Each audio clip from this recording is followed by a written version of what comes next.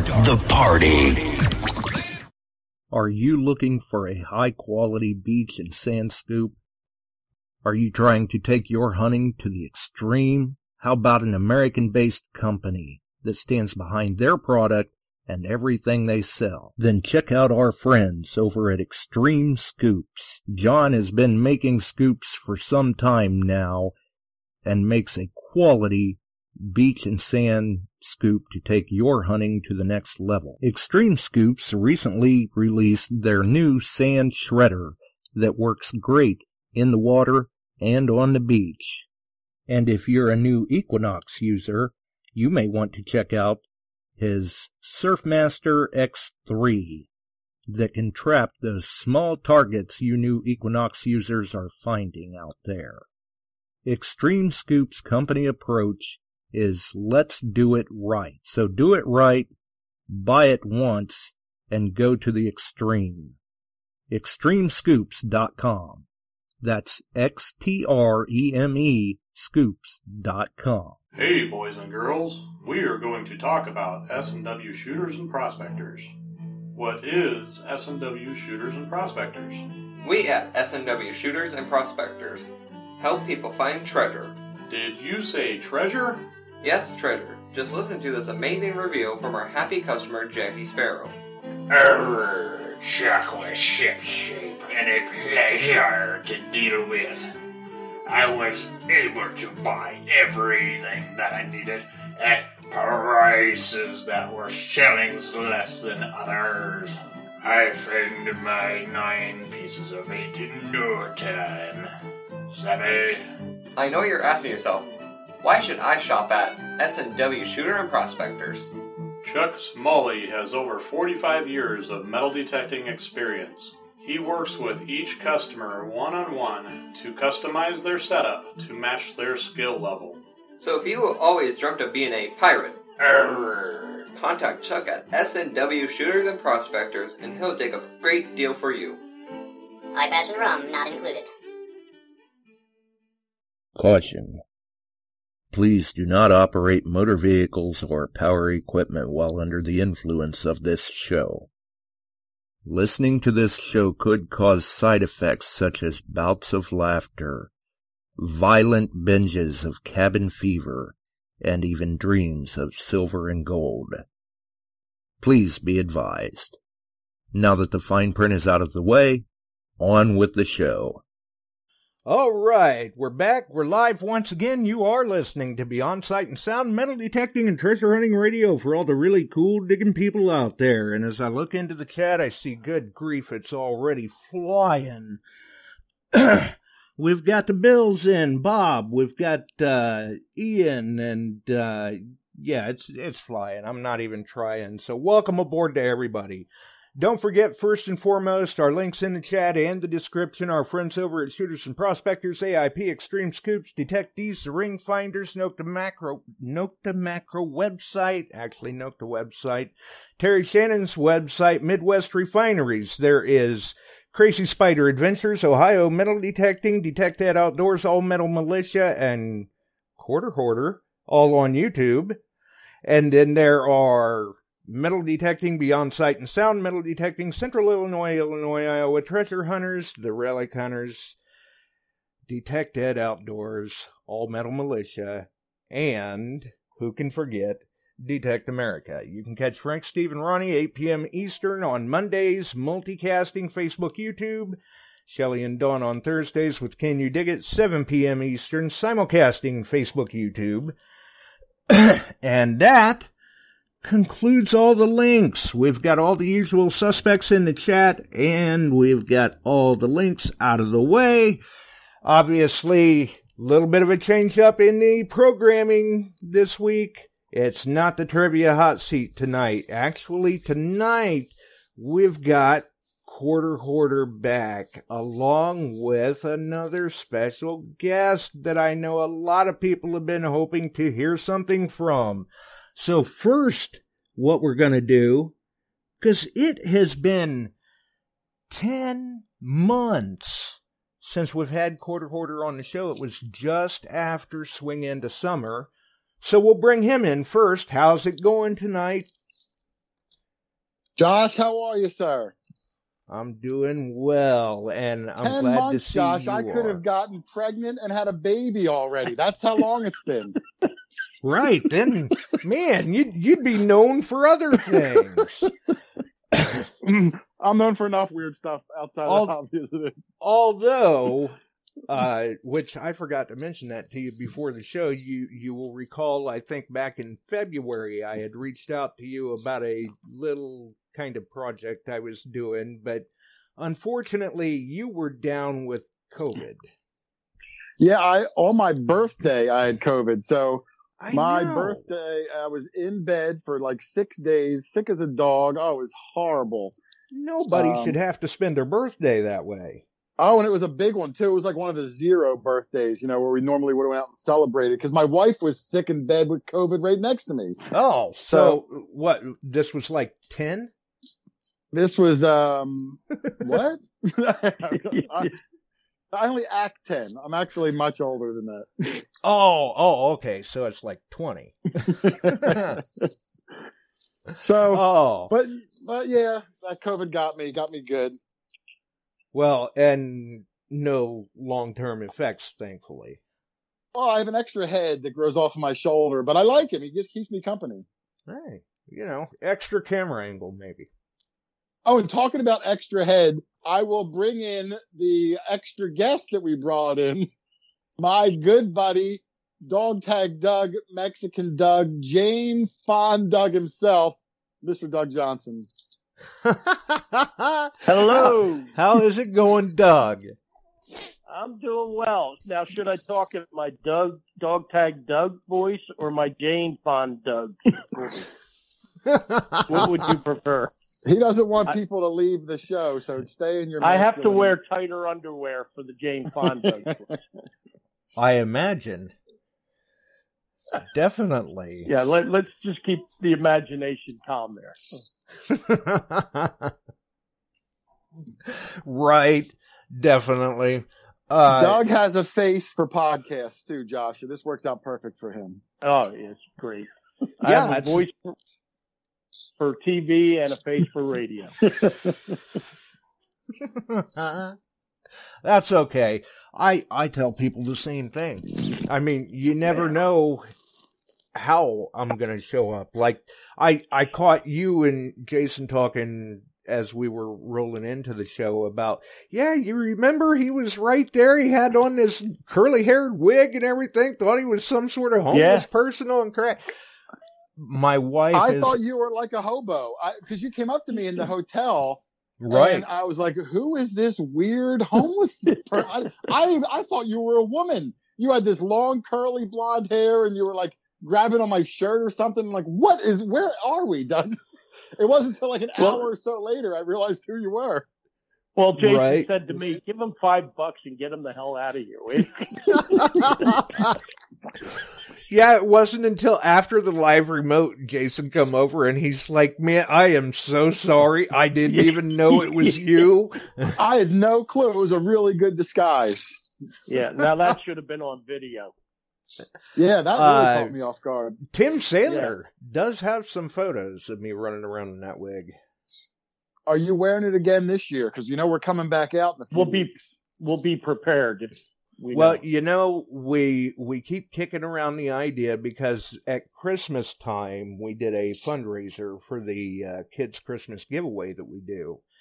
And that subsequently in like 45 minutes we wound up raising like $200. And my hair got dyed this very vividly colored purple that did not go away until this was like November, and I didn't get rid of it until the middle of February. Wow. That was a pretty permanent dye there. Yeah, it was something else too, because shortly after that I had went into Menards, I believe it was, and I'm all bundled up. I've got this bright hunter orange coat on, and then this vividly purple hair, and people are walking around looking, going, what was that? It looked like somebody riding a pumpkin. Totally not Midwest, huh? Yeah, totally. Although, if I would have went across the road to Walmart, I would have fit right in. Oh yeah, they wouldn't even look twice at you. Mhm. I can't believe it lasted that long. I dye my goatee sometimes because it's coming in gray. I'm getting old, Josh. And I'll dye my goatee on like a Friday, and it's back to gray again by like Sunday morning. Oh yeah, So I don't know. Wow. Whatever your secret is to keep it 3 months, I got to know what it was. they wanted me to dye my hair this vivid purple, and then they wanted me to dye the goatee hot pink. Oh my goodness. And for whatever reason, the dye for the goatee didn't take. It was gone in like 2 or 3 days, which was a plus for me because I was thinking I was about to get beat down in the street or something. Yeah, you get beat up in Jersey too. You probably have a pink goatee. Yeah. I mean, I might fit in at a Pantera concert or something, but Oh, they were good. I remember Pantera. past that, I wasn't sure what I was going to do. So we've been trying to decide, and my wife keeps joking around. She's thinking she may make a post with different wigs and let everybody vote on which wig I should show up with. Or we may do a poll and maybe just dye it again. Oh my goodness. That's pretty hardcore. I can say if she gets her way, she was already talking last year that she had the wig all picked out. And if that's the one that we wind up going with, you definitely will not miss me. It'll be illuminating. I'm going to look for the strangest looking person, and I'm just going to assume it's you. Hopefully I'm right. Right. Oh, it'll be something else though, but we are definitely looking forward to DTH. And the reason why I had reached out to you in February was because I thought it might be neat. You might have gotten a kick out of it. Delek was going to be on the show, and I was going to bring you in as a special guest co-host with her. Oh, that's cool. Which that show that went well, and we had a trivia show we had originally planned for tonight, and then we were going to try to get you guys on next Wednesday, but then something came up, and I'm like, don't sweat it. You know, I've had Quarter Hoarder waiting in the wings for a little bit, and I just got to give him a heads up, so hopefully this will work. We'll just flop those two around. That's cool. So yeah, Dealik's hard to get on because, you know, the time difference over there. It was probably like 4 a.m. She had to wake up to do the show. Right. And she's just such a fireball. She doesn't want to, because I'll offer to pre-record it to air later to suit her time zone. And she won't have none of that. She has to do it live. Yeah, she is a ball of energy, and I don't know how she maintains that all the time. We saw her a couple weeks ago. She came over for a big event that we were at. First time I've seen her in a couple of years because she hasn't been over a lot. Right. And man, I don't know where she gets the energy from. I don't get it. Neither do I, but she actually sounded maybe a little frustrated when she found out that Barack has already met me and we've already met and all of that. And she's like, wait a minute, all these people have met you already before me? Sorry? Well, she's starting to come back over again now. I think the world's getting back to normal. Yeah. I think she's here this weekend. I think she's down in Florida this weekend. I believe That's so. right. I was hoping she was going to be out at the Detecting the Heartland hunt. Yeah. But no, she wasn't able to make it over. She covers the whole world, which is just unfathomable. The whole world. I mean, can you imagine? Like, I can't keep track of the events in the tri-state area. And she covers the whole world. And she's doing it globally. Yeah, it's amazing. I mean, and there's events in different countries. She's got to interpret, all these different languages. And oh my goodness, I don't know how she even does it. I give her a lot of credit. Oh yeah. Yeah, absolutely. And it sounds like we will have Barack there for detecting the Heartland. Oh, is he? I haven't gotten confirmation. I know Dwight's coming up from Florida. Dwight, yeah. So, is he? Okay. Well, I know Dwight's coming up. Maybe Brock's coming also. I don't know. Because the last I heard, I don't know, maybe I misspoke, because the last I heard, it sounded like it was a good possibility it was going to be Barack again. But well, maybe he's coming. I always try to talk Barack into coming because I love him. We always hang out. After Swinging the Summer, me, Doug, and Barack drove up to see the American Pickers store. Yeah, I remember you talking about that at the hotel. Yeah, we went up there and checked that out. I mean, Barack had no idea because, he lives in Turkey. He had no idea we were even doing. He's like, what is this place? And just shut up and enjoy it. Yeah, yeah, he did. And he did. Well, he's a good dude, He just likes hanging out. Oh, yeah. I think we went into Chicago, didn't we, Doug? Because he wanted to see the city. Yeah, we went to the Lakeside area, and he showed us around since he was so familiar with Chicago. Oh, and he's such a prima donna. Like he kept wanting me to take pictures of him in front of all these things. And every picture, he's got to do these sexy poses. Flexing. And I'm like, Barack, I feel eerie just taking this photo. He's like, just take the picture. And he's posing, putting his lips out, doing these weird, I'm like, what am I doing? I felt like you divine. could actually use those to blackmail him. Right? No, he was proud of them. That's what I mean. He was proud of them. They went up on his Facebook. You're going. Yeah. I feel kind of stalkerish. Yeah, I just felt creepy looking at that through the camera. I was like, "Oh, come on, man!" Aiding and abetting. I can't just stand still and smile. Yeah. Wow. Yeah. Wow. But he's a good dude, Brock. Yes, he is. Definitely. Great guy to talk to. Absolutely. Yeah. But Dwight's awesome too. If you get Dwight, I'm sure you've probably met Dwight over the years.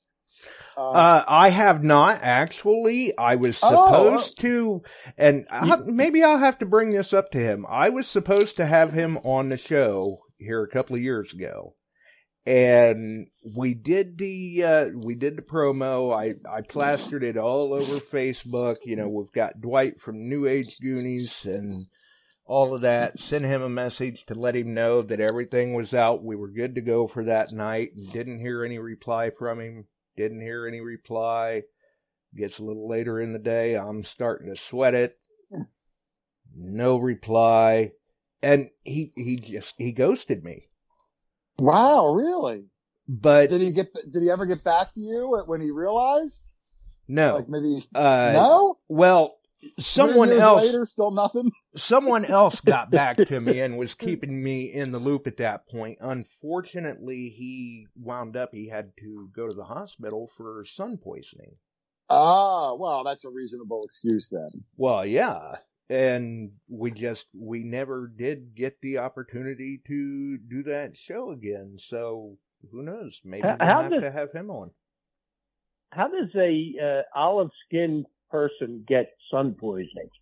That's and he weird. Lives in the sun. I mean, where he's at, it's sunny 24 hours a day. Right? But apparently it can happen.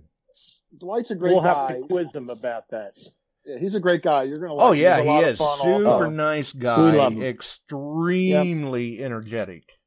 Yeah, he's a great representative for Nokta. I tell Delic all the time, I said, he's gold. I mean, he's on all the time. He's friendly. He's helpful. He's the kind of guy that any company would want as a representative. So they got a real gem with him. Yep. Mm-hmm. Yeah, he was a very good fit for Nokta, I believe. And who knows? I mean, if he's going to be out there for detecting the Heartland, maybe I'll have to have him open the show when we do the live remote. Oh, there you go. That could be something different. Yeah, I'll double check, but I'm 93.6% sure Dwight's coming out. I thought he sent us a text that he was going to be out there. He might have, Doug. My brain is melting away. So I'm retired now, so I only have a fraction to remember what you have to. So yeah, and you didn't have much to begin with. That's correct. I am ready for the old folks home. We keep Doug active by dragging him out to all these events and metal detected every weekend and getting on these crazy TV shows. Keeps him going. Right. Yeah, exactly. Of course, I guess that brings us to the point of, what I know I encouraged people to watch the Impromptu Go Live, go back and watch it, because we had the link up on the Beyond Sight and Sound page, the Metal Detecting Beyond Sight and Sound group, my timeline. We talked about it on the show. Told them to go back and watch it and everything, but for those who may have missed it, or maybe something didn't get included, what were your guys' reactions when you found out, hey, it actually happened. We're on Beavis and Butthead. I don't know if I should be happy or mad or what.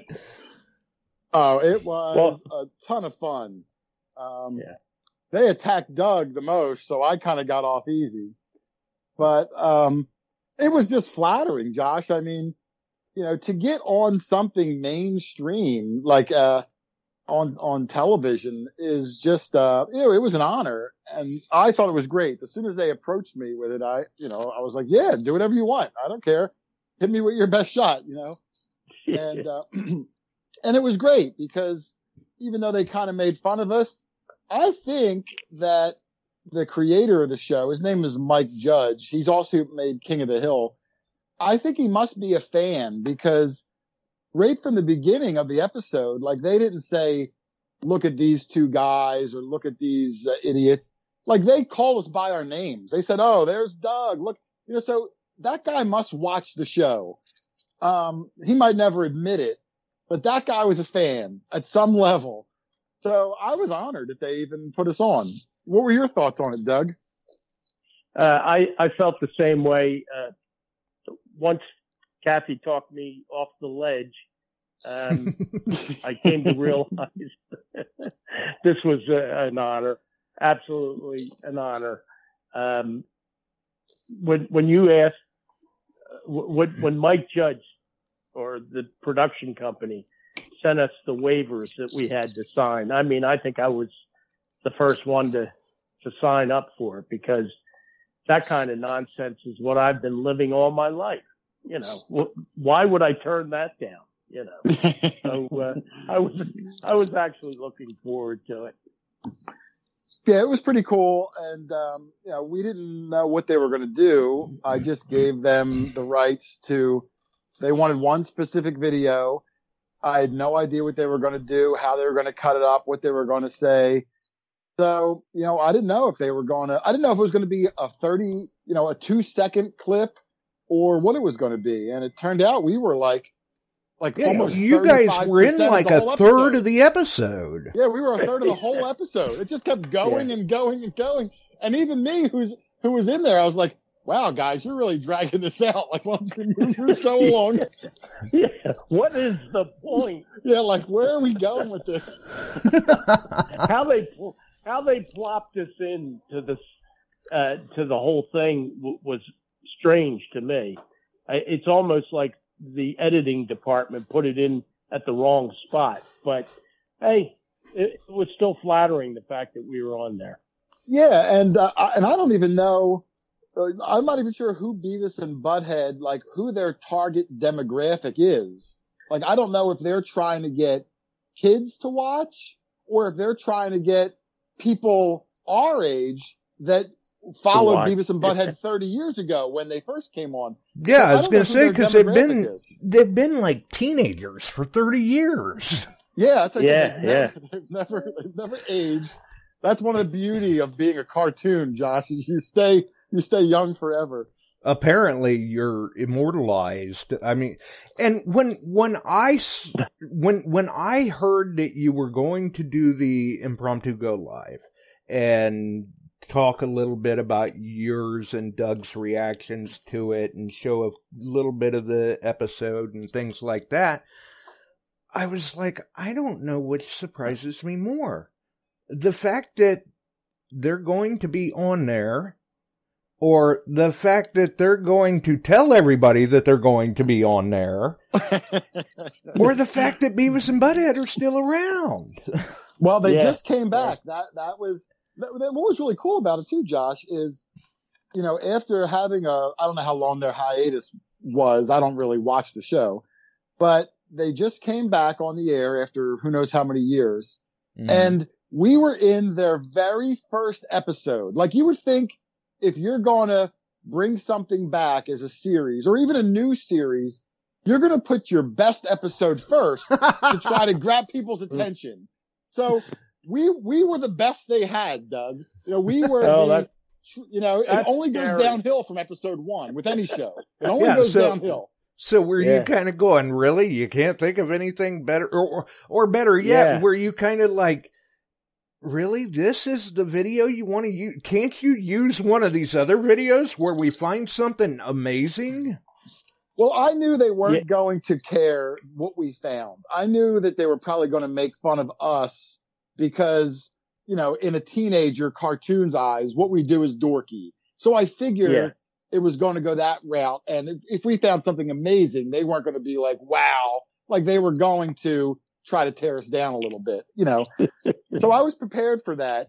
I will say that I thought the writing was weak because I didn't think they really got any good zingers in on us. Like, I thought it was very mild. We get hit with worse things in the comments every week than they did, and they have professional writers. You know what I mean? Yeah. So it didn't make me lose a step. I was not in the slightest insulted or taken back or anything. So you two were kind of watching it and maybe a little dismayed at the end going, really? That was all they had? Yeah, well, they got a team of professional writers. I was waiting for like some real zingers, Right, going, we could have come up with better jokes. And I think we do. I think we do have better jokes. Absolutely. I'll put it this way, Josh. If we were put in the same room and told to match wits with them, they were half prepared. Going, it's not even a challenge. Come on. Yeah, exactly. Yeah. But it was still a lot of fun. I mean, to make the cartoon was great. And right now it's only on like some paid weird like channel app that you have to subscribe to. Paramount. Well, see, and that's what amazed me because I had saw the clips that you and Doug had shared in the Go Live, the live stream, and I'm going, Paramount Plus. That sounds like some sort of paid thing. Well, whatever. I guess I saw the important part of the episode anyway, so it's no big deal. Well, that's why I did the live stream, so I could show it to people, assuming who the heck has Paramount Plus. Right. So and then that's why I played it on the live stream. Just as a fluke, because we don't have cable, we stream, and I happen to have Roku on, which I don't have a subscription service with them or anything, and Beavis and Butthead showed up, and I'm like, well, I guess I'll hit play on that and see what that's all about, now that they're apparently back. I didn't realize.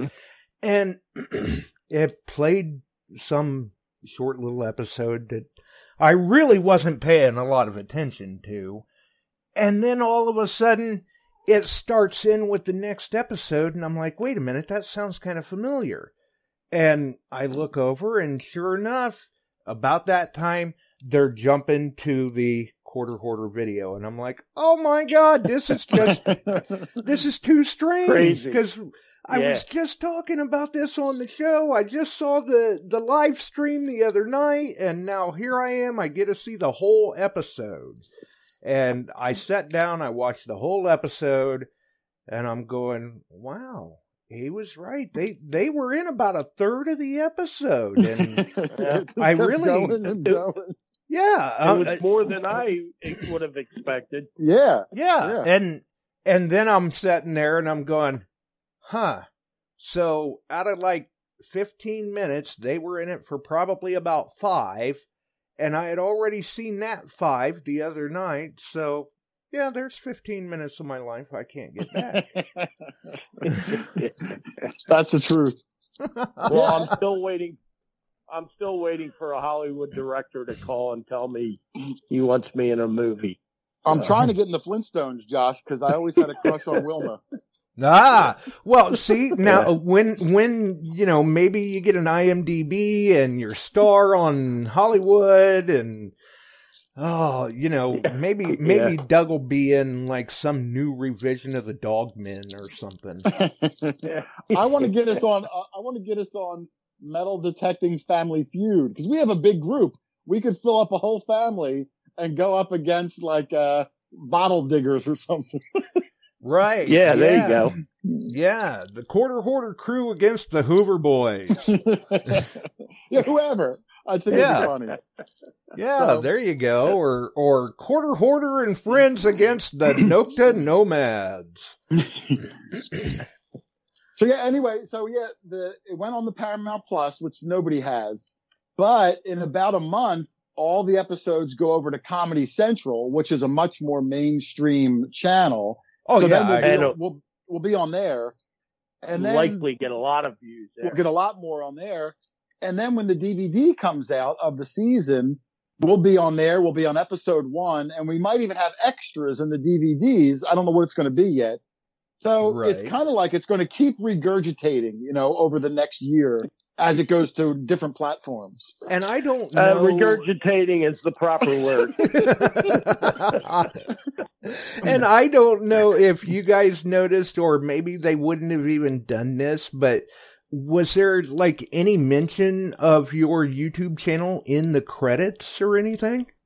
Well, yeah, when they first start watching my video, it says Your Quarter Hoarder up at the top, and it says Quarter Hoarder YouTube, and they play my intro, which has my name on there. And then I don't know if we were in the credits at the end of the episode. I didn't watch the credits yet. Okay. I looked, but I couldn't. Now maybe you can slow it down, but yeah, they go so fast. They do go fast. It does. At their normal speed, I couldn't pick it out. So, and I have no hope or care if I pick up subscribers from this, because like I said, the demographic might be totally different. And, I don't like picking up subscribers just to say I have more subscribers. I like people to actually watch. So I don't want a plethora of people coming in, subscribing, but then they never watch again. That doesn't do any good. Yeah, so that defeats the purpose. Yeah, I like it to be, have that ratio where you get a high percentage of your subscribers that watch. So I don't know if I'm going to really benefit from this long term. I just think it's cool because, you get a very few amount of metal detecting people, especially on YouTube, that get on any show. And if you do, it's usually like a treasure hunting show, a gold searching show, something like that. But this is so off the beaten path.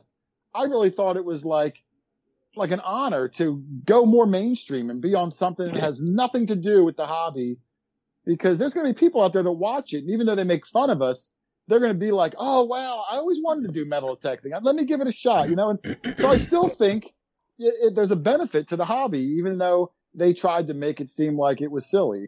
Yeah, exactly. I mean, it's still exposure, and just think maybe showing up on that episode, I mean, who knows of the people that it may inspire to get into the hobby. Like, you guys may have just been responsible for getting 4 more people in the hobby.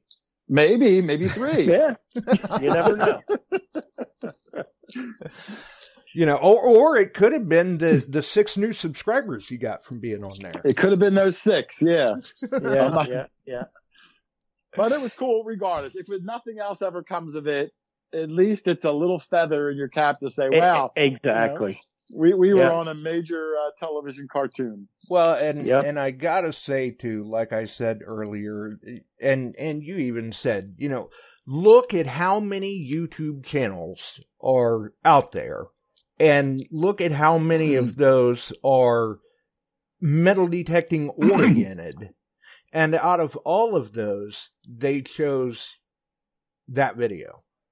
Yeah, I looked up the demographics because I was really curious about that. There is, I think there was 10.9 billion with a B YouTube videos that are up on the channel right now. And metal detecting alone, there was 38,000 metal detecting channels worldwide. And I think there was like 17 or 18,000 just in America. So, to get that special, Willy Wonka golden ticket, well, I guess that was an honor. Yeah, it really was kind of a needle in a haystack, so to speak. And yeah, out of anybody they could have chosen, you guys just took it so well.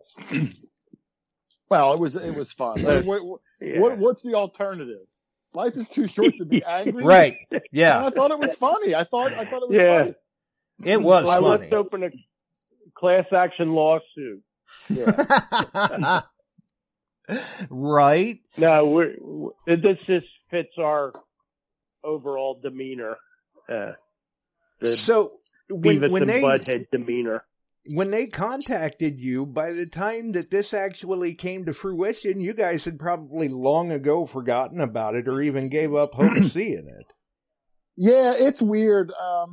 Having a YouTube channel, I probably get maybe a half a dozen or so emails a year from people that are supposedly doing a TV show or doing this or doing that. And right. I'll entertain them, but I never really, put it in my back pocket. And I've done some where I've had to do Zoom calls with like directors and do readings and all this. And but nothing ever comes of it. And I don't even assume they will. So this Beavis and Butthead thing, they first contacted me like a year ago. And at first I thought it was like spam. And then I had to look into the company that I got the email from, and I realized they were legit. So I finally got back to them, and they told me what they wanted to do, and I said, sure, go ahead. Right. Just the production company name makes you think it's the name sounded weird. The name was called Titmouse, which turns out that's actually it's named after a bird. There's a bird who Tim Saylor, I'm sure, would know. He's a big bird enthusiast. He's probably got a picture of it. Yeah, I had no. I just thought it was a funny name. But yes, they contacted me like a year ago, asked me would I be interested, and I just kind of was like, yeah, sure, whatever. Didn't think anything of it. Then like maybe 3-4 months go by, and then I'll get an email again. All right, we're going to use it. We need these non-disclosures. Mm-hmm. So I sent it out to the guys, emailed them back, then heard nothing again for like 4 months. Then I'll get an email again. All right, everything is good to go. Something generic. Okay, that's great. Don't hear anything for 3, 4, 5 months. And I didn't even know for sure that we made it. I didn't know when it was going to air, if we were going to air anything. And apparently the day it aired, I didn't even realize it. Some of the people that watch my show started emailing me because my phone was like freaking out at like 5 a.m. And I was like, what is going on? Apparently the show went live at midnight in California, which is 3 a.m. our time. And I guess people were excited and watched it. And when they recognized me, I started getting these emails. So I found out that it even existed from the people that know who I was, just from people that watch my channel. And then I had to real quick sign up to Paramount Plus because like everyone else, I didn't even know what the heck that was. So I signed up real quick and I watched it, and I texted Doug at like 6 a.m. I'm like, Doug, we're on. I'm wondering what the heck happened. Yeah, like you don't. So I mean, I had no idea, and that's why I did the impromptu live stream because I figured if I didn't even know, no one else was going to know. I didn't have time to normally. I would pre-record things and make it funny and all that, but it happened so fast. I said, Doug, let's just do a live show, which I don't do very many of, Doug, Josh, maybe one a year, every 2 years. So we did an impromptu live. I figure most people don't have that network. So I played it in the background while Doug and I were there. That way they could watch the episode and see our reaction to try to make it genuine. And, it was cool. And then a day or two later, they put it on YouTube for free. So then I was like, darn, I just bought this stupid subscription, which I canceled. But then it was on YouTube and it did really well. It had like, they've taken it down. Taking it off of YouTube, yeah. Well, they made it private, so you can't see it. But it was up for like 5 days. It had 1.2 million views. But then they took it down, I guess because they're affiliated with a paid network. I guess they figured we can't give it away forever. They were just trying to drum up, some publicity. Right. Yeah. So, generate activity. But yeah, they took it down. So now, if you wanted to see it, you'd have to, sign up for that Paramount Plus, wait a month for Comedy Central, or somehow you saw it on Roku. Maybe it's on there. I really don't know. Yeah. Right. It was something else, definitely. But hey, you roll with the punches. I mean, I had even mentioned on the show here the night you did the live stream that you don't put yourself on social media and be there for as long as any of us have without, letting it roll off the back and having a thick skin. And like you said, you get worse in the comments. Yeah, we get, and I actually, knock on wood, my comments have been very, very, nothing but nice things for probably the last couple of years. And I think the reason might be, during the course of every video, we all make fun of ourselves. And so when you're making fun of yourself, I wear like these goofy, gaudy, big purple glasses. And, I don't care, Josh.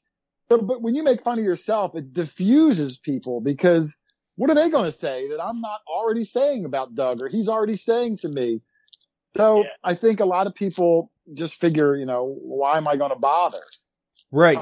You've beat them to the punch. Yeah, you beat them to the punch. And so that probably helps too, because if someone does leave a bad comment, I don't take it down. I don't delete it. I leave it up there because, I usually don't respond to them. I'll just ignore them, because my thought in life, Josh, is there's nothing worse than just being ignored.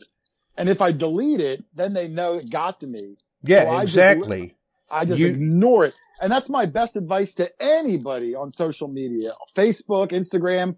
You get someone in there causing a ruckus, and if you start fighting back, they just drag you down that rabbit hole of hate and anxiety. Just ignore them. Because otherwise you give them exactly what they want. What they want is that reaction. All they want.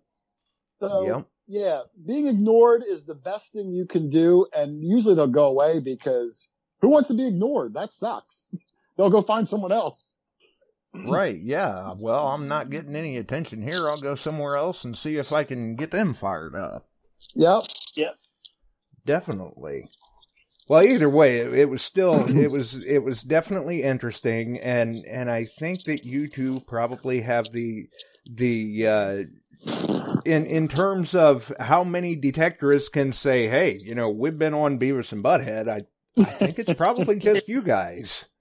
I think it's us, yeah. I mean, I don't know if I'm going to walk around advertising that, but right. At the same point, I'm not ashamed either. Yeah. Yeah, you can't exactly. shame me. Back. One of the in the comments, someone nicknamed Doug and I think it was Jeevis and Doughead, which I thought was really funny.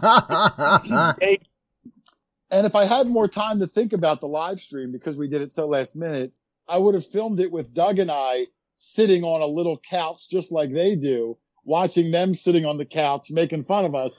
That would have been kind of funny. That would have been, yeah. But, so you need time to think of things like that. Well, and like you said, this was impromptu, so you're throwing this together at the last minute, and you got to roll with what you can. Yeah. And going live is tricky. I don't do it very often. It is. So I forget how the software works. You have so many things to worry about: the lighting, the sound, if you're buffering, all that stuff. You got to interact with the chat. You got to do everything. The people that do that on a regular basis, I give them a lot of credit, because the way I do the videos, when I can film it and then I have, a week to edit it and I can pick it apart and make it look semi-professional.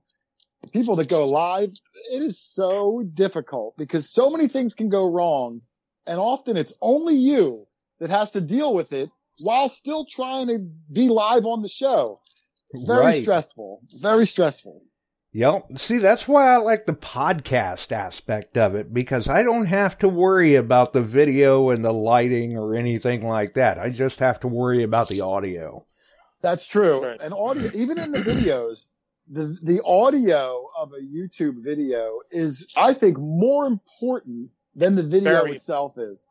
So I spend more money on microphones than I do on camera gear because you can hide video with B-roll and photos and stuff like that. But if the audio's bad and if there's whipping, howling wind noise, people will just leave because and there's nothing you can do once it's recorded like that. That's it.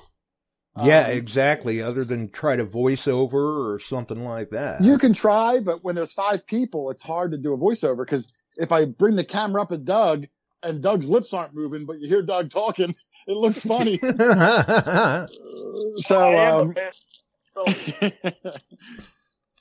Maybe he's a master ventriloquist. He's a master something. I'm not going to.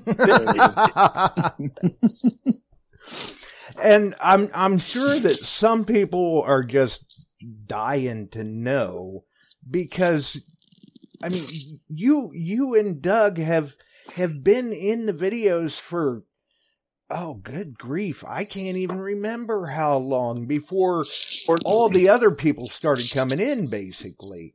We're going on 6 years together. Wow. Yeah, Doug's been with me for 6 years, and I think I was doing the videos for probably a good 3 years, maybe 4 years. I don't even know, before Doug. That's saying something. That's longer than my first marriage. I heard it wasn't very long at all, though. But it's a lot of fun. I mean, I really enjoy it. It's a ton of work. It's very time consuming. But if you love what you're doing, like your show, you love what you're doing, you don't mind the work because you're enjoying it. So, when I go out with Doug, we film the video for a whole day, and then I'll edit that for, no lie, like maybe somewhere between 12 and 20 hours. And you'd never know it, but I like it to look crisp and clean. I want everything in focus. I want the audio. So I'm very meticulous about it. And that took forever to learn how to do that. When I first started this channel, I had no idea how to do any of that stuff. And I left my early videos up just so people, if they go back, can see how the quality progressed. Because and you can see the evolution of it too. Sure. Every week I would try to learn one new thing because these video editing software packages are immense. There's so many things. I mean, the one I use is so robust, like Hollywood directors use it. It really can do anything. And I'm not at that level. I'm just saying the software has all that ability. So to try to learn enough to make a watchable metal detecting video took years. Right. So it's a process. You got it. If people go into it, they think YouTubers are rich. And I say, dude, if you're going into it because you think you're going to make money, you're doing it for the wrong reasons. Do it because you love it. Do it because it's fun. Do it because you want to share your hobby with the world. If you have no expectations, it's a fun ride. You're going to meet people. Almost everyone in my life right now, Josh, friends, acquaintances, everything, have all been through this metal detecting channel because I'm so involved in it that's all I really think about. So all my friends are through that channel because those are the people I hang out with. I met Doug through the channel, everyone I detect with through the channel, everyone, Dealick, all the events I go to. A huge part of my life is through that channel, but it's all done out of love. I just love doing it. I love talking to people about it. I love mingling. I love hearing the stories. I love seeing people's faces when they find something new or exciting to them. It's just an amazing, fun ride. You've never told me you love me. Well, I don't. I just tolerate you. Okay. No, Doug is great. We're bringing Doug in, elevated the channel, in my opinion, to a different level, made it a whole different fun dynamic. So he's a huge part of the show. If there's weeks where Doug can't be there, I'm kind of disappointed editing it because he adds an extra level of fun to the whole thing. Right. So how did you two actually meet up then? And I mean, was I don't know, was Doug stalking you or something? Or I'll let Doug tell the story so he can get some talking time in. I talk a lot. There you go. That's okay. That's okay. All right. You know, when I first got back into metal detecting, I was metal detecting back in the 70s and got away from it. So how many years of detecting experience do you have? Well, like I was saying, I go back to about 74. I started with the Picture M scope. Wow. And, you know, I did what everyone else does. You started in the playgrounds and ball fields and, you know, anywhere public that you're allowed to detect. And you know, you get pocket change, and every now and then you find a silver coin and you're all excited. But, you know, I kind of put that to rest for a while when I got hardcore into deep sea fishing. Because we're right here on the Atlantic coast, and I'd go out throughout the year. Didn't matter how cold it was or how wet it was. I'd find a way to get out and tuna fish or flounder fish or weak fish, blackfish, you name the fish, and I fished for it. Well, then the regulations, after 25 years, regulations got to be so hard on fishermen. And, of course, the weather has changed dramatically where the boat won't even leave the dock because the weather's always bad. So I got discouraged, and I said, all right, I'm going to go back into metal detecting. So I started going on YouTube and watching these channels. And my favorite channel was Plugmaster Ford, the Hoover Boys, Jason. And, you know, every week I'd watch them religiously. Well, one day I'm watching Jason's video, and he's out in the woods like he typically was. And I'm watching him dig, and I'm thinking to myself, I know that dirt. I lived in that kind of dirt for years. And it turns out, you know, he's close by, so I started stalking him. And finally realized, you know, through his videos, he said you can reach him at Hoarder at yahoo.com. So I still have a Yahoo email address, Josh. Wow. That's as old as Beavis and Butthead. Yeah, exactly. I'm surprised it wasn't an AOL account. But I'm surprised Doug knows what an AOL account is. Well, I helped invent it. So I finally made contact, and we messaged back and forth. I guess it was on Facebook, wasn't it, Jay? I don't remember. Maybe. Yeah, I think it was. And I kept telling him, look, I can get us on good spots, this and that and the other. And I think to appease me and just to get rid of me, he decided, okay, we'll meet up somewhere in public, since, you know, he didn't know if I was, you know, a crazy person. Right. Were you thinking he was some sort of homeless person on crack or something? And yeah. Well, at the time when he contacted me, I only went by myself. So, you know, when a stranger, at least at that point in my life. Not entirely true, Jay. Well, I went with Kyle a little bit. A little bit. But I knew him. So, you know, Doug was a stranger, and even though he was being nice, you know, at that point early on, you know, stranger danger. I'm like, who is this guy? Why does he want to go in the woods with me? Like, what? Right. What the heck? You're going, if he shows up in a van going, would you like a piece of candy? Right. He's got like a big sharp shovel in his hand. We're going to go somewhere, like, you know, so I was hesitant.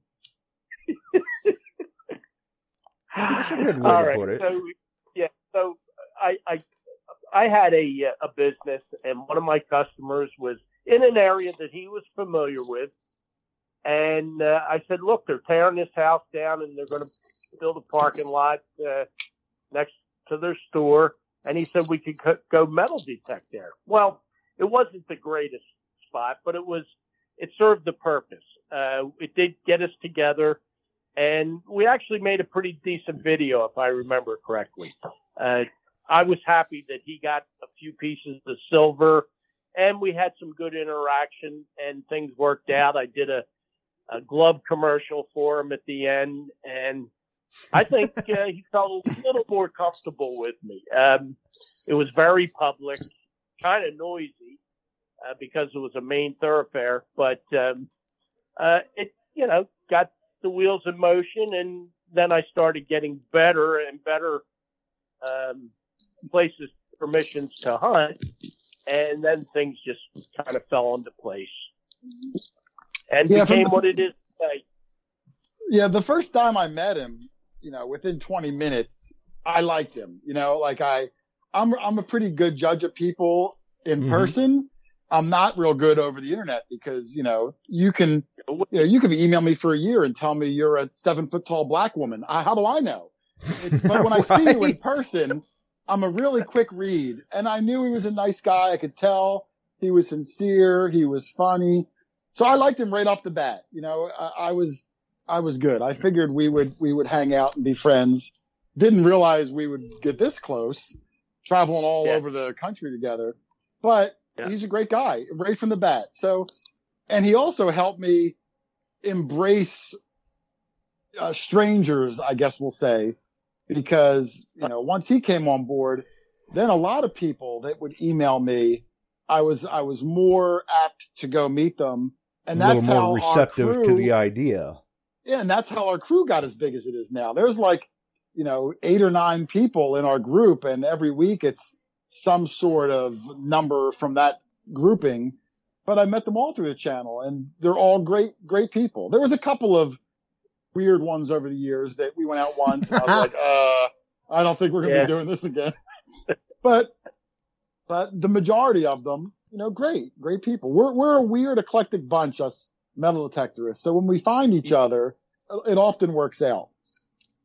Well, yeah, I can agree with that. I think our personalities are just different enough where we do have a lot of similarities.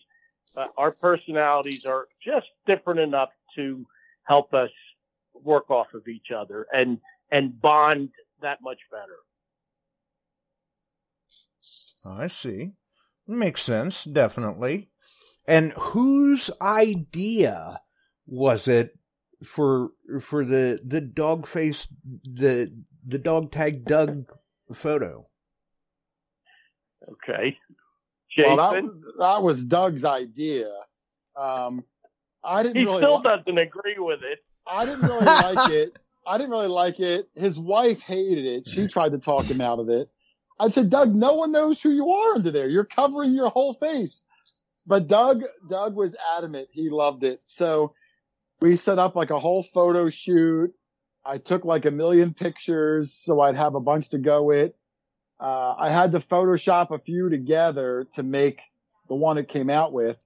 I also had to Photoshop extra dog tags on his chain because at the time he only had about maybe 25, which sounds like a lot. But in the photo, they all hang just in the front. And I wanted that necklace to be filled out like Mr. T. So I Photoshopped 4 times as many. And when it was all done, I was like, all right, this is ridiculous. I'm going to send it to him and he's going to see. And I sent it to him and he was like, I love it. I'm putting it on a shirt. I was like, what? It backfired. Yeah, I mean, the shirt is cool. Josh, you got to keep in mind. Forget about what he says. He doesn't know anything. I don't. He's true. It's not just the dog face. Now, a lot of what permissions we get, not just from me, but others in the group. Charlie, he comes up with a lot of great permissions. Lynn and Rich.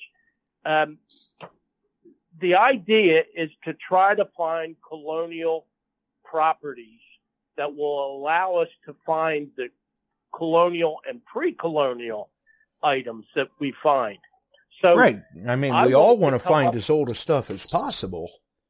Oh, sure, absolutely.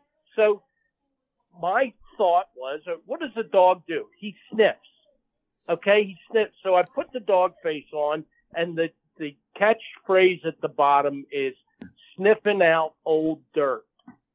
Now, right. That kind of epitomizes what we like to do.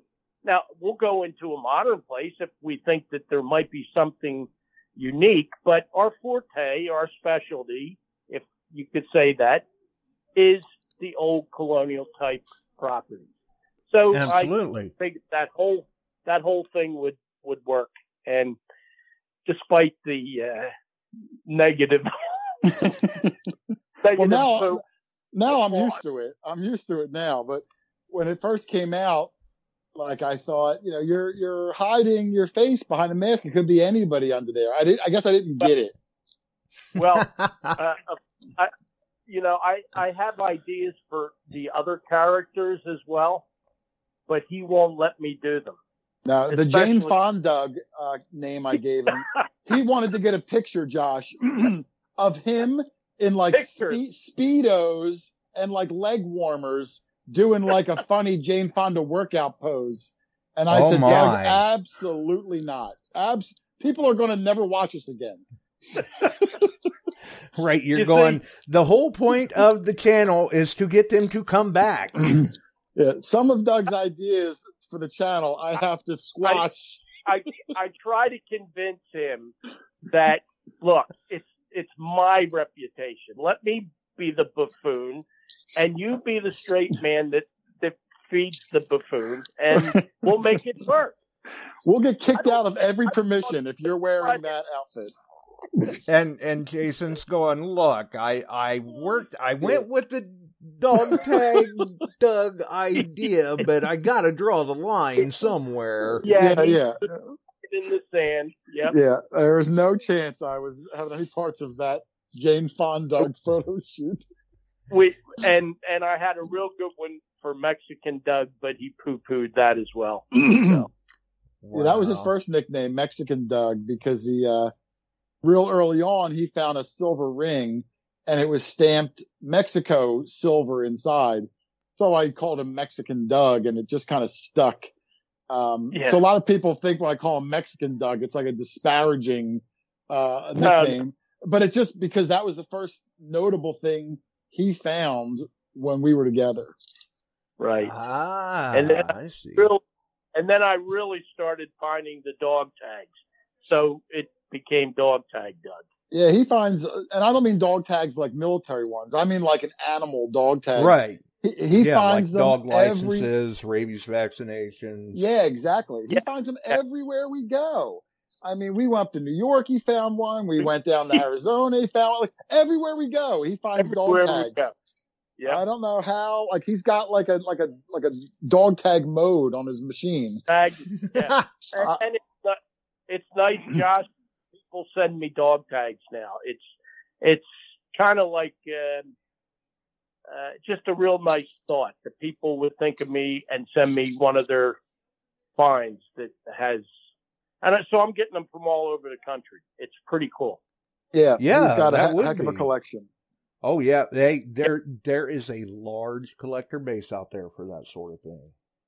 Yes, I was shocked. Now, my oldest is 1899, but I did some research and found out that they go back to the 1700s. Believe it or not, in some places, yeah, especially in this area. So I'm kind of hoping I stumble across one of the 1700 calibers. So. Oh yeah, absolutely. Even the 1899 is impressive because they're hard to find. Those real old ones. A lot of people didn't register their dogs, and I think my oldest might be from the 19-teens. So they're hard to find, and as goofy as it might sound, they're a real badge of honor for us when we find an old dog tag. Yeah, absolutely. Yep. I mean, you're doing good if you can find them back to the teens or 20s, but to get one pre-1900, good job. I I hate when the homeowners or property owners bury their dogs with the dog tag on. Right, Jay? Yeah. Doug dug up a couple dogs in our history, and we always, when we arrive at the house Saturday morning, we have a spiel that we do, and we always ask, did you ever bury any pets anywhere so we don't dig them up? And we asked this couple, and they said, no, we never buried any pets. So in the backyard, Doug digs up this dog tag. And so he calls me over, and I'm filming it. And he goes, oh, there's another signal in the hole. And he digs down, and he pulls up this wooden plaque, a piece of wood that has a little metal plaque of the dog's name. And he's like, oh, there's more down here. And he pulls up this bag. And in the bag, it looked like it was filled with like gold flakes to me. And I was like, whoa, Doug, it's treasure. And we realized it was a dog that was incinerated, not incinerated. What's the word, Doug? Cremated? Cremated. Thank you. Cremated. And I was like, oh, crap. And as he's holding the bag up, the wife walks around the corner. And I'm like, oh, no. So I go over and I'm like, look, I'm really sorry. We dug up this dog. And it had the date when he died on it. It was only like 8 years prior. And I knew they'd lived there like 30 years. So I knew it was theirs. I said, we dug up your dog. That was my husband's dog. Bury it. Yeah, quick, she goes, oh, quick, bury it again. That's my husband's. He'll be so upset. So we quick buried it. Yeah. And this couple knew about my YouTube channel.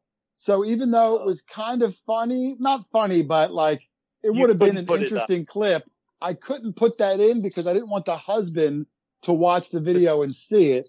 So right. It's, kind of an awkward situation. Yeah. I didn't want him to know. So that was terrible. And not only, and to add insult to injury, he had a dog fence, an electric dog fence. We must have chopped it. No, don't say we. It was you and Matt. Doug accident. And when we got there, that was part of our spiel. He goes, yeah, I have a dog fence. And through experience, people bury those electric dog fences incredibly shallow, an inch down. Yeah. So he actually walked the entire circumference of this massive yard with us, showing us where he thinks it was. So Doug, digging a hole, chops the thing in half. We tell the guy, he was real nice about it. Oh, no big deal. I'll have my guy come out and fix it. So, we feel terrible. A few hours later, Doug cuts it in another spot. And then a few hours later, my buddy Matt, who was with us, cuts it in a third spot. So at that point, we were like, look, we'll come over. We'll help you fix it. And the guy was like, no, it's okay. Just leave those holes open. I'll take care of it. Yeah. It was horrible. They could not have been nicer. And you're going, whatever you do, Doug, don't tell him you dug up his dog. Yeah, it just kept getting worse and worse. But at the end of the day, they wanted a big group photo with us, and I put it on my Facebook. They made us lunch. I mean, the people we meet doing all these houses are just the nicest people. I mean, people have invited us in their homes, given us tours. One house, we showed up in the morning. They made a full breakfast spread for us. It's amazing the people that you'll meet. I'm Facebook friends with so many people that we've met just from knocking on their door or whatever. It's incredible. It's such an extra side note.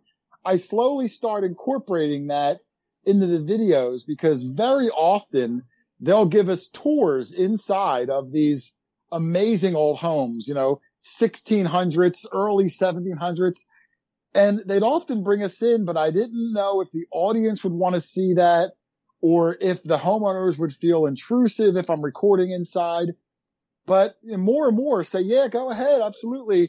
So I'm trying to slowly incorporate that because I find it fascinating when you walk in and see like this beautiful walk-in fireplace that, 300 years ago they cooked their meals in and it's still beautiful and it's been repointed and it's still working. And I love like secret passageways, and a lot of these old houses have old underground railroad tunnels. It'll go from the basement and then you'll pop out in the backyard.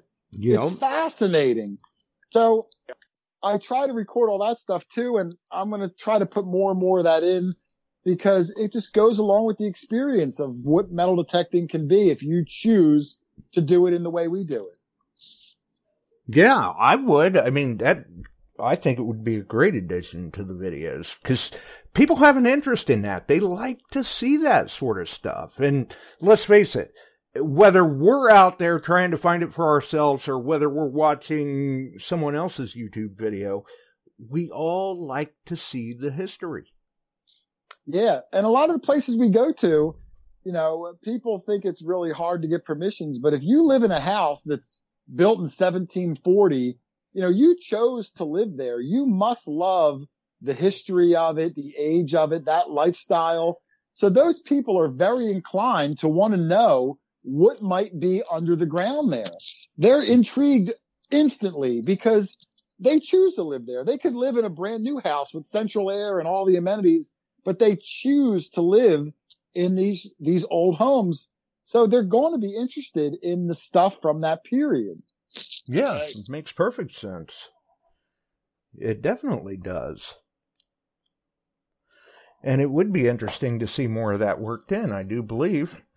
I'm starting to. Yeah, I enjoy it. I don't know if the audience is enjoying it, so I'm slowly putting it in to get them used to it. And eventually I might have whole videos of, you know, of the inside tours because some of these places are just amazing that they're not only still standing and livable, but such interesting architecture and things that you just don't see anymore.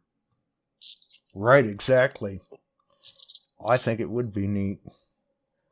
And at least live in a unique part of the country where we have the beginnings of this country, homes still standing. And, you know, unfortunately, people on the other side of the country don't get to see that frequently. Yeah, so, exactly. I mean, really, you guys are very fortunate to be able to hunt in the areas that you do. Oh, yeah, we feel very fortunate. Absolutely. Yeah, it is. It is.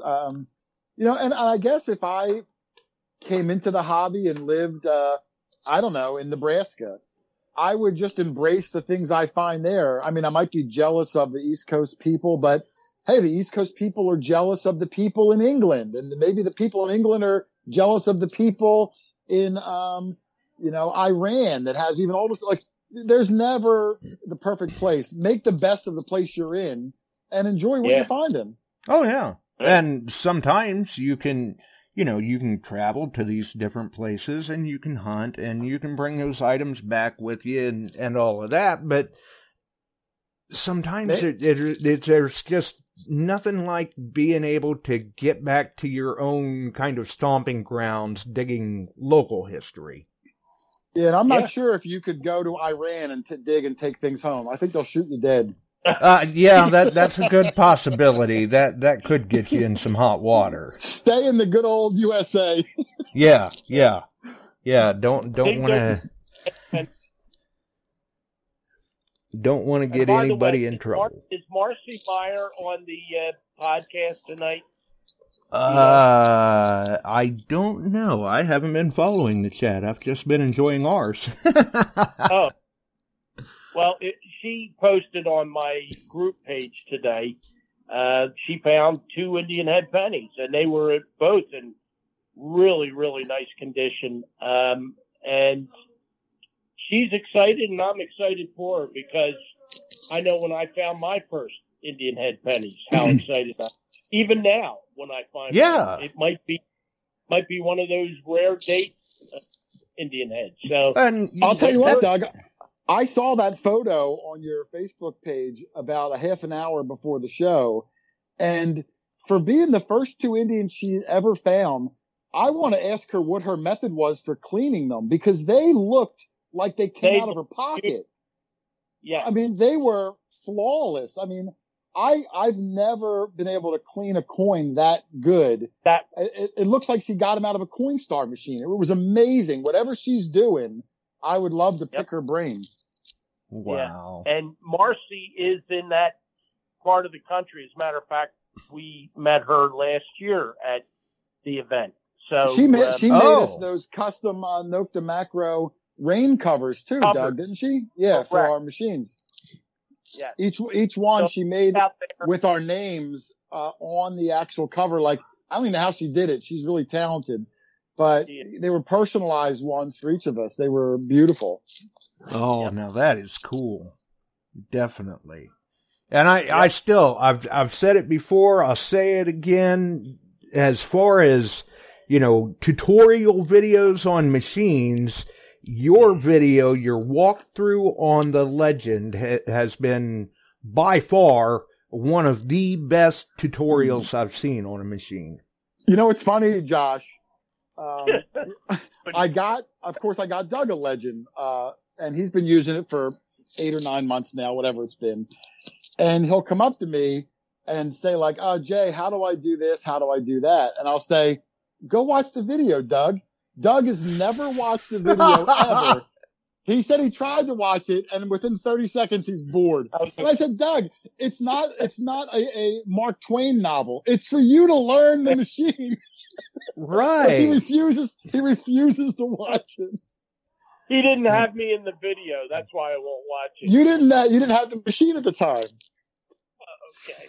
But thank you, Josh. I appreciate it. Thank you very much. I wanted to put something out because, I don't know. I got the machine early from Dealic. I really thought it was great. I really loved the price point when you compare it to other machines that can do what it does. Yeah, absolutely. For its price point and its features and performance, I mean, you can't beat your bang for your buck. Oh, it's great. I loved it. And I know a lot of people get intimidated when a machine has all these features and buttons and stuff. And I thought, well, I'm going to put this out to show them that it's not as scary as it seems.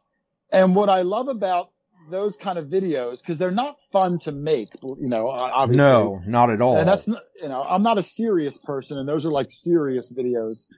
But, I get a lot of emails from people like, "Oh, what settings should I use? What's the best settings?" And I always say, like, look, there's not a best settings, because it really depends on where you are, the dirt, what you're looking for, so many factors.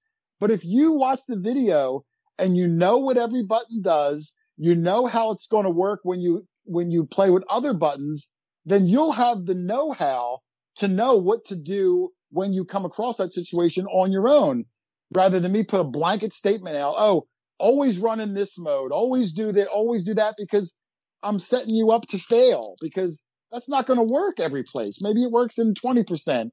And then, you're getting chatter and interference and you got to know what everything does and how it affects other things. That way you can master your own machine.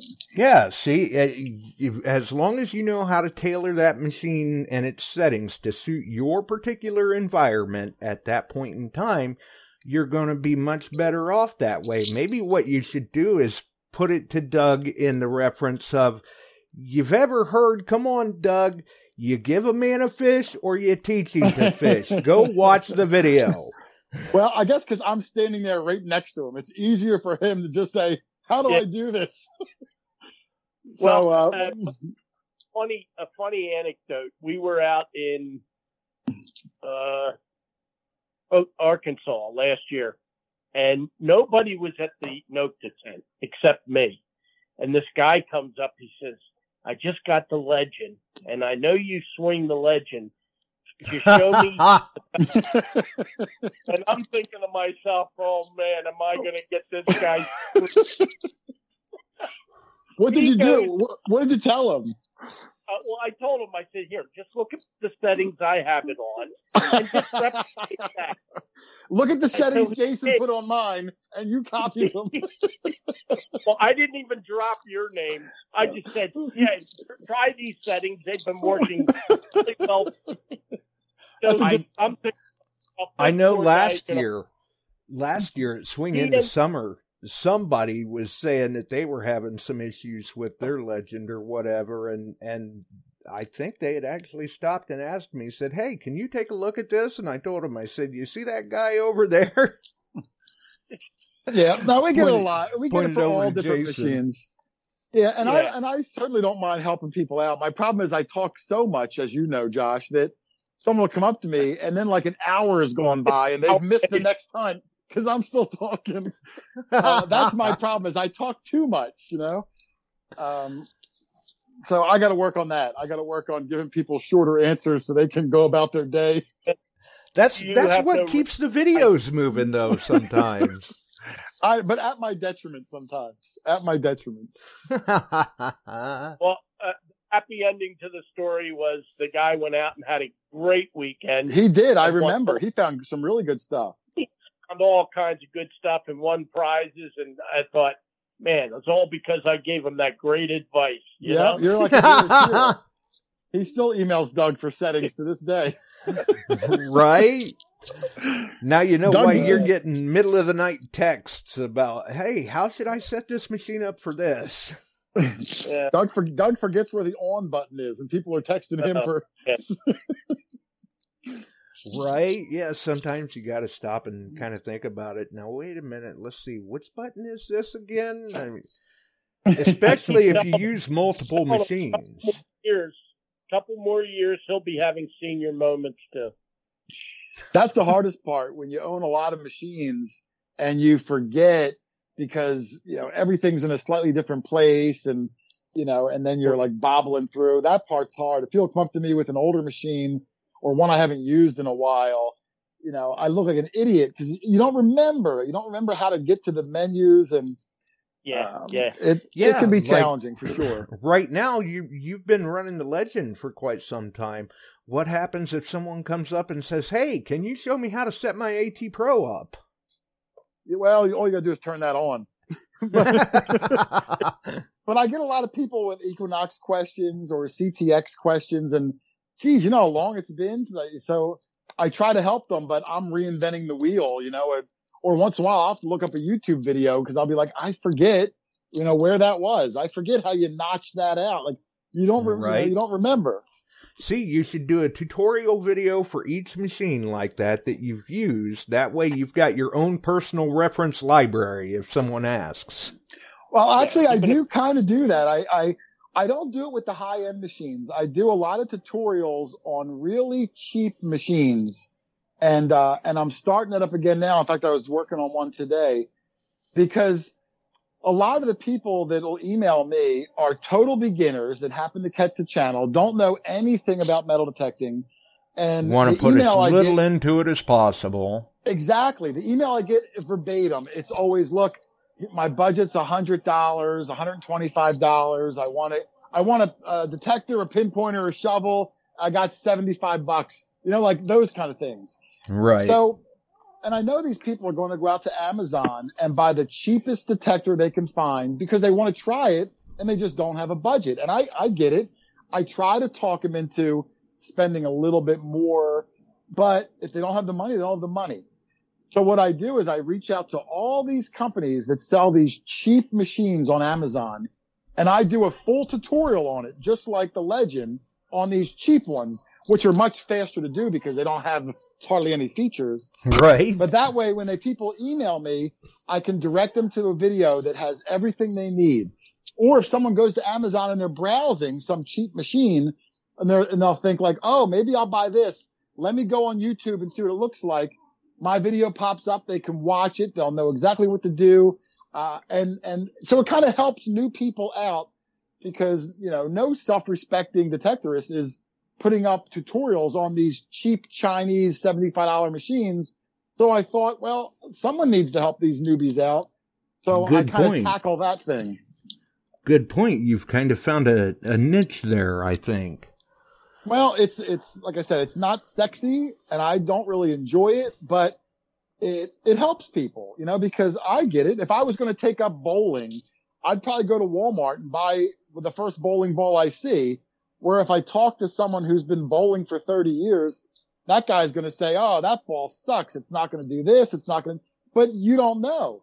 But if it's brand new to me, do I want to go right out and buy a $300 ball? No, I'm going to probably buy a $30 ball. I'm going to roll it down the lane and see if I like it.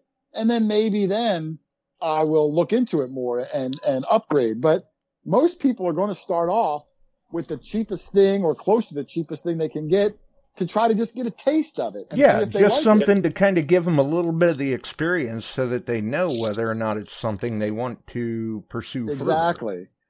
And so it's a hard sell to get, maybe I'm thinking about trying it. I will buy this machine, this pin pointer, this shovel. You'll spend $300, $400, $500. They're not going to do that. Right. Although we ran into somebody at Dig Stock, not this past year, but the year before, just got into metal detecting and bought a Deus 2. Remember him? Yeah. Wow. Well, that guy also drove up in a brand new Mercedes, Doug. So I don't think that guy, money didn't care for that guy. Yeah. He didn't even know how to turn the thing on. And he brought up to me and I was like, bro, this machine came out like Thursday. I've never even seen it. I can't help you.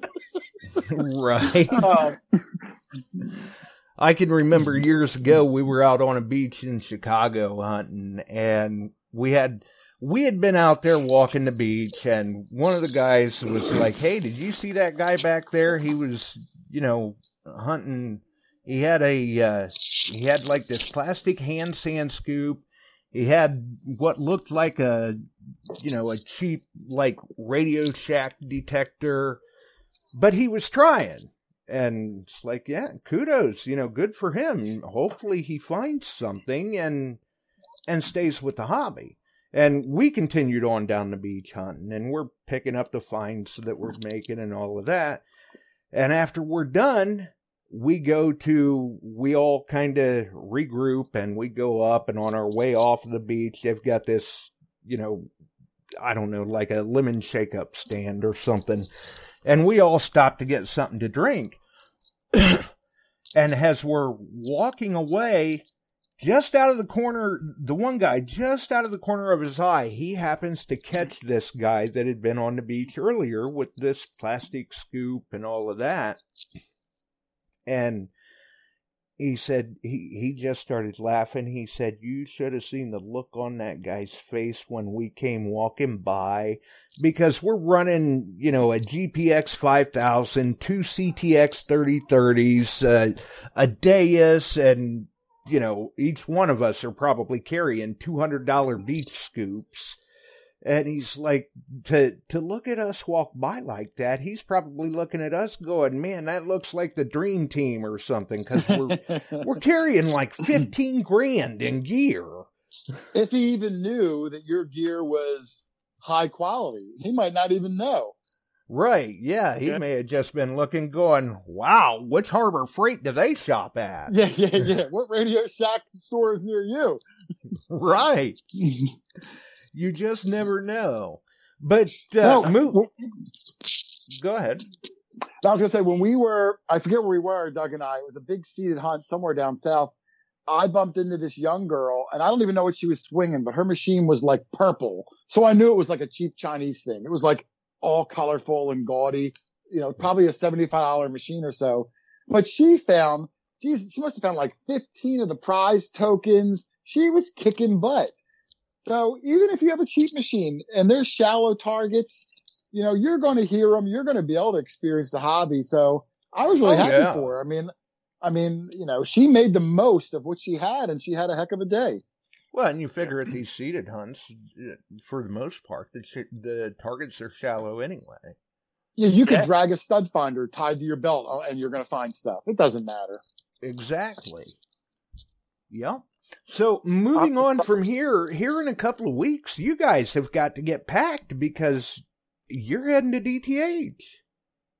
Yeah, we had such a good time last year at Come Out Swinging. I'm sorry, at Swinging in the Summer. When Casey emailed me about this one, I was excited. I really enjoyed all the people out there. Everyone was friendly. That was one of the first trips that we have gone west. Usually all our trips are up and down the East Coast. So we went out west, and I thought, Doug, no one's going to know who we are. I don't know if they're going to like us or appreciate it. But everyone was so nice to us. I had such a good time. As soon as I saw the email they were doing it again, I was like, oh, we're going. I got right on and called Dealick and said, I want to go back out again. So I'm so glad that he invited us. I can't wait to go back out and see a lot of the friends we made last year. Yeah. Meet new friends. The location sounds amazing. I love the history of it and all the activity at an old scout camp. I think it's going to be great. I think everyone's going to have a good time. My only hope is that the weather cooperates, but if it doesn't, we're still going to make the most of it. Yeah, exactly. When Chuck called me and told me, he said, "Well, you know, we're scaling down for I this year to make room for detecting the Heartland. So we're letting those guys do their big hunt this year, but Casey's wanting to know if we can put the whole gang back together that we had at Galesburg." So I'm reaching out to Hoarder. I'm reaching out to you. I'm reaching out to this person and this person. And yeah, absolutely. You know, count us in. I'll do it. Oh, it's going to be so much fun. And, you know, when he told me about the event, he said, I'm going to post it live on Facebook, like to be able to sign up. And I looked at it that night. I don't remember what time he posted. Let's say hypothetically it was at like 8:00 at night. At like 8:30, the entire event was sold out. Like 200 tickets. Yeah, like, it sold out in like 22 minutes. It was amazing. I can't believe that many people. So I'm so fast. You would think like Britney Spears is coming to town. Right. Well, they heard Doug was going to be there in that Speedo. Yeah, that's it. Yeah. So, no, I'm super looking forward to it. It's going to be a great time. And you're going to be there too. I hope I recognize you this time because you always wear those crazy costumes. And like I said, last time I thought you were a homeless hobo. So let's see if I can pick you out this time. When you hide behind a mic, it's easy to stay incognito at the events. Well, you went out of your way to disguise yourself too. Right? Yeah. Well, and I think Doug might have had the best disguise because, like I said, my wife's watching that impromptu live stream and she's going, "I like that Doug. He seems like a really nice guy. He seems like he'd be a fun guy to meet. I'd like to meet him." And I'm like, they were sitting at the table next to us last year at Swing Into Summer. Is your wife going to the DTH hunt? Oh, yeah. Same crew, me, Tam, and Travis. Good. I want to make sure I say hello. I don't know if I got a chance to speak with her much last time. Yeah, because I told her, I said, remember they got that group photo of like Jason and me and Doug and, you know, Ringy and KG there at the Nokta tent. Yeah. And she's like, well, there were so many people there, though. I said, well, remember Hoarder came up to me right after the live remote because it finally clicked who I was or whatever. Like, they mentioned Beyond Sight and Sound was there, and he looked over and realized we were sitting at the next table and like, oh my God. I had no idea it was you. No idea. Yeah, and at that point, she's like, no, I didn't catch that either. I must have been outside at that point. And it's like, well, I don't know. Maybe we'll have to make it a point and find Doug, and maybe we can get a picture of you with Doug. Well, let her know I should have a sticker for her, if nothing else. Hey, she likes stickers. Or a signed Speedo. Well, you never know. Everybody wants one of those. Right, yeah.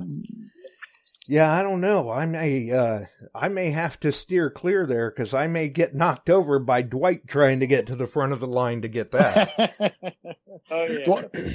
Dwight would look much better in a Speedo. That guy, he goes to the gym all the time. He's looking good. I got to start doing that stuff. Yeah, he is a pretty fit guy. If I was his age, I'd look chiseled too. Yeah. Oh, if we could turn back the clock. We have too much bad eating, Doug. We eat in all the wrong places.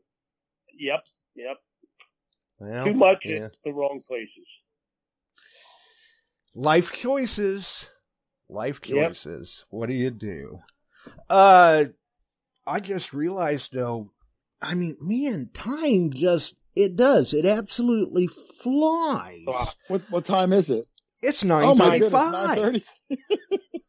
Well, but I try to warn you. We just go on and on and on and on. Right.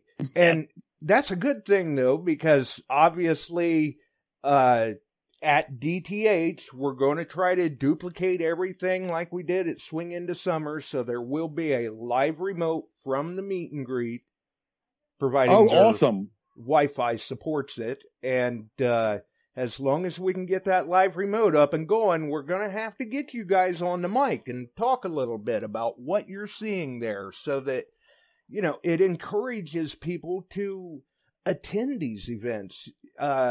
Last year, Swing Into Summer, I actually had people showing up at the hunt telling me that they were listening to the archive from the night before the live remote on their way to the hunt, so they kind of had an idea of what to expect, and they were really kind of bummed that they missed the meet and greet.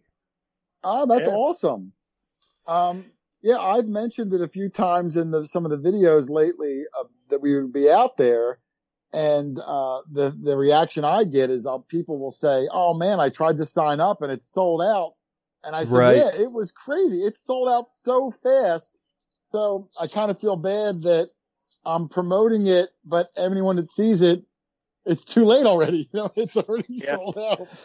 Right? Yeah. Sorry, can't help you. I mean, most times, you know, when you announce it, you know, the tickets trickle in, and then the last week, you know, then everyone starts jumping on board. This hunt is the opposite, where it all sold out in the beginning, and now there's like a waiting list a half a mile long. Yeah, it's really crazy, but I guess in a sense, we're all of us, you know, KG, Ringy, you guys, whatever, it's kind of fortunate that even if we would like to try and attend some of these events, we're invited guests. Yeah, that's the one thing too is, but I enjoy it. A lot of the events, we don't get much detecting time in, but, it's all about meeting people, and, you know, that's really what you go for. If you go to these events and thinking it's going to be a big financial windfall, you know, again, just like, you know, setting up a YouTube channel, like, you don't want to do it for that reason. You know, sure, you might get lucky and win some prizes and all that, but go for the camaraderie, go for the fun, go for meeting people, talking shop. Sure, you're going to find some stuff, no doubt about it. But if you go in with the right attitude, you're never disappointed. Yeah, and that's one of the things that I got such a kick out of at Swing Into Summer. I was just absolutely amazed at how many people I heard talking that they're like, "Oh, I can't believe it. I'm so thrilled that I actually got to meet Hoarder and Dog Tag Doug and Beyond Sight and Sound and KG and Ringy," and they were just there to meet people. The fines or the prizes, that was just icing on top. It's a bonus. Yeah, it's just a bonus. Yeah. No, I agree. Yeah. They're so much fun, these events. And, I hope everybody gets a chance and goes to one, even if it's one in their local area. You're going to have a good time. You're going to meet people, maybe a future digging partner. You never know. Put yourself out there, give it a chance, and, you know, you're going to probably come away with a smile on your face. Yeah. Yeah, absolutely. It is what you make of it. I've said before that when you go out on these digs and stuff, these big group hunts or seated hunts, anything like that, the finds may be nice, but diggers make the memories. Absolutely. Yeah, I mean, you're going to forget the coin necessarily, but you'll remember who was with you, who was around you, you know, the friends you'll make maybe for the rest of your life. Absolutely. Like I said, we're an eclectic group that does this. So when you find each other, you gravitate. You're going to meet people that have this, you know, semi-odd interest that we have, and you're going to enjoy it, just talking shop, because you probably don't get to do it much at your job, or, you know, my wife could care less when I talk about it. So that's your outlet. You know what I mean? Absolutely. I agree. Anything else you guys would like to mention before we roll out of here? Doug, anything? My throat's almost hoarse. No, I can't think of anything. What time does the meet and greet start on Friday, Josh? Do you know? I can't remember, but I can message you once I get out there. Yeah, we'll look. I timed it. We're gonna make it. we don't have a lot of time. We fly. Yeah, into you Chicago, guys really like barely made it in for the meet and greet last year. Well, we fly into Chicago, and then you got it. By the time you get your luggage and get your rental car, and then it's a 2-hour drive, and yeah, it's always cutting it close because airports are tough, man. And at least O'Hare is a big airport. Some of these places we fly to, maybe there's only 2 flights a day. So, we get there as early as we can, but it's always like a race. We got to hurry up. We got to get there. And, the weeks after the event, I'm still getting tickets that I ran this toll in the rental car. I did. I can't tell you how many fines I've gotten. Some of these places are terrible, but we will be there. I timed it. I forget when it starts, Doug, but we'll be there with plenty of time to spare. Good. Good deal. That way you don't have to just run in and check in and drop your luggage in the room and show up at the meet and greet. Yeah. Well, we booked. I booked this Airbnb in Galena because it looked really cool.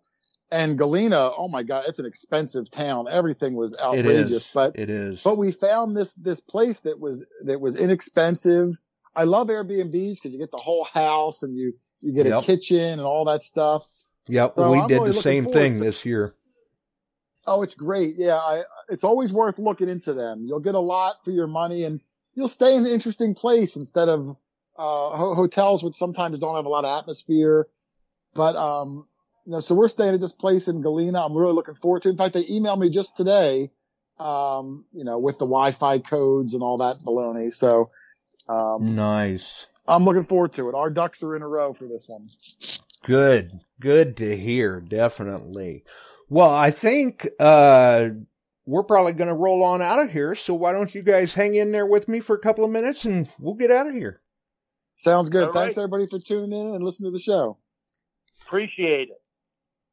And we certainly appreciate you two for taking the time. So for everyone else, obviously, Quarter Hoarder and Dog Tag Doug, Jane Fawn Doug, Mexican Doug, a man of many hats, definitely. Don't forget and check out the Quarter Hoarder channel on YouTube for some very interesting videos. We're gonna roll. Have a wonderful evening, everyone.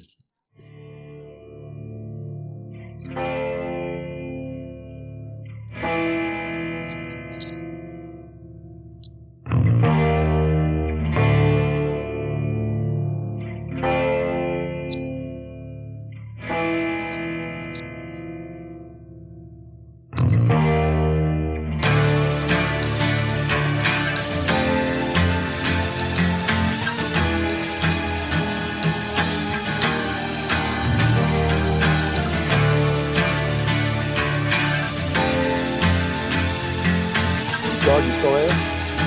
Yep.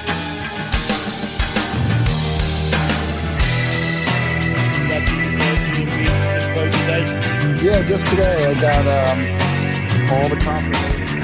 It's a huge laundry.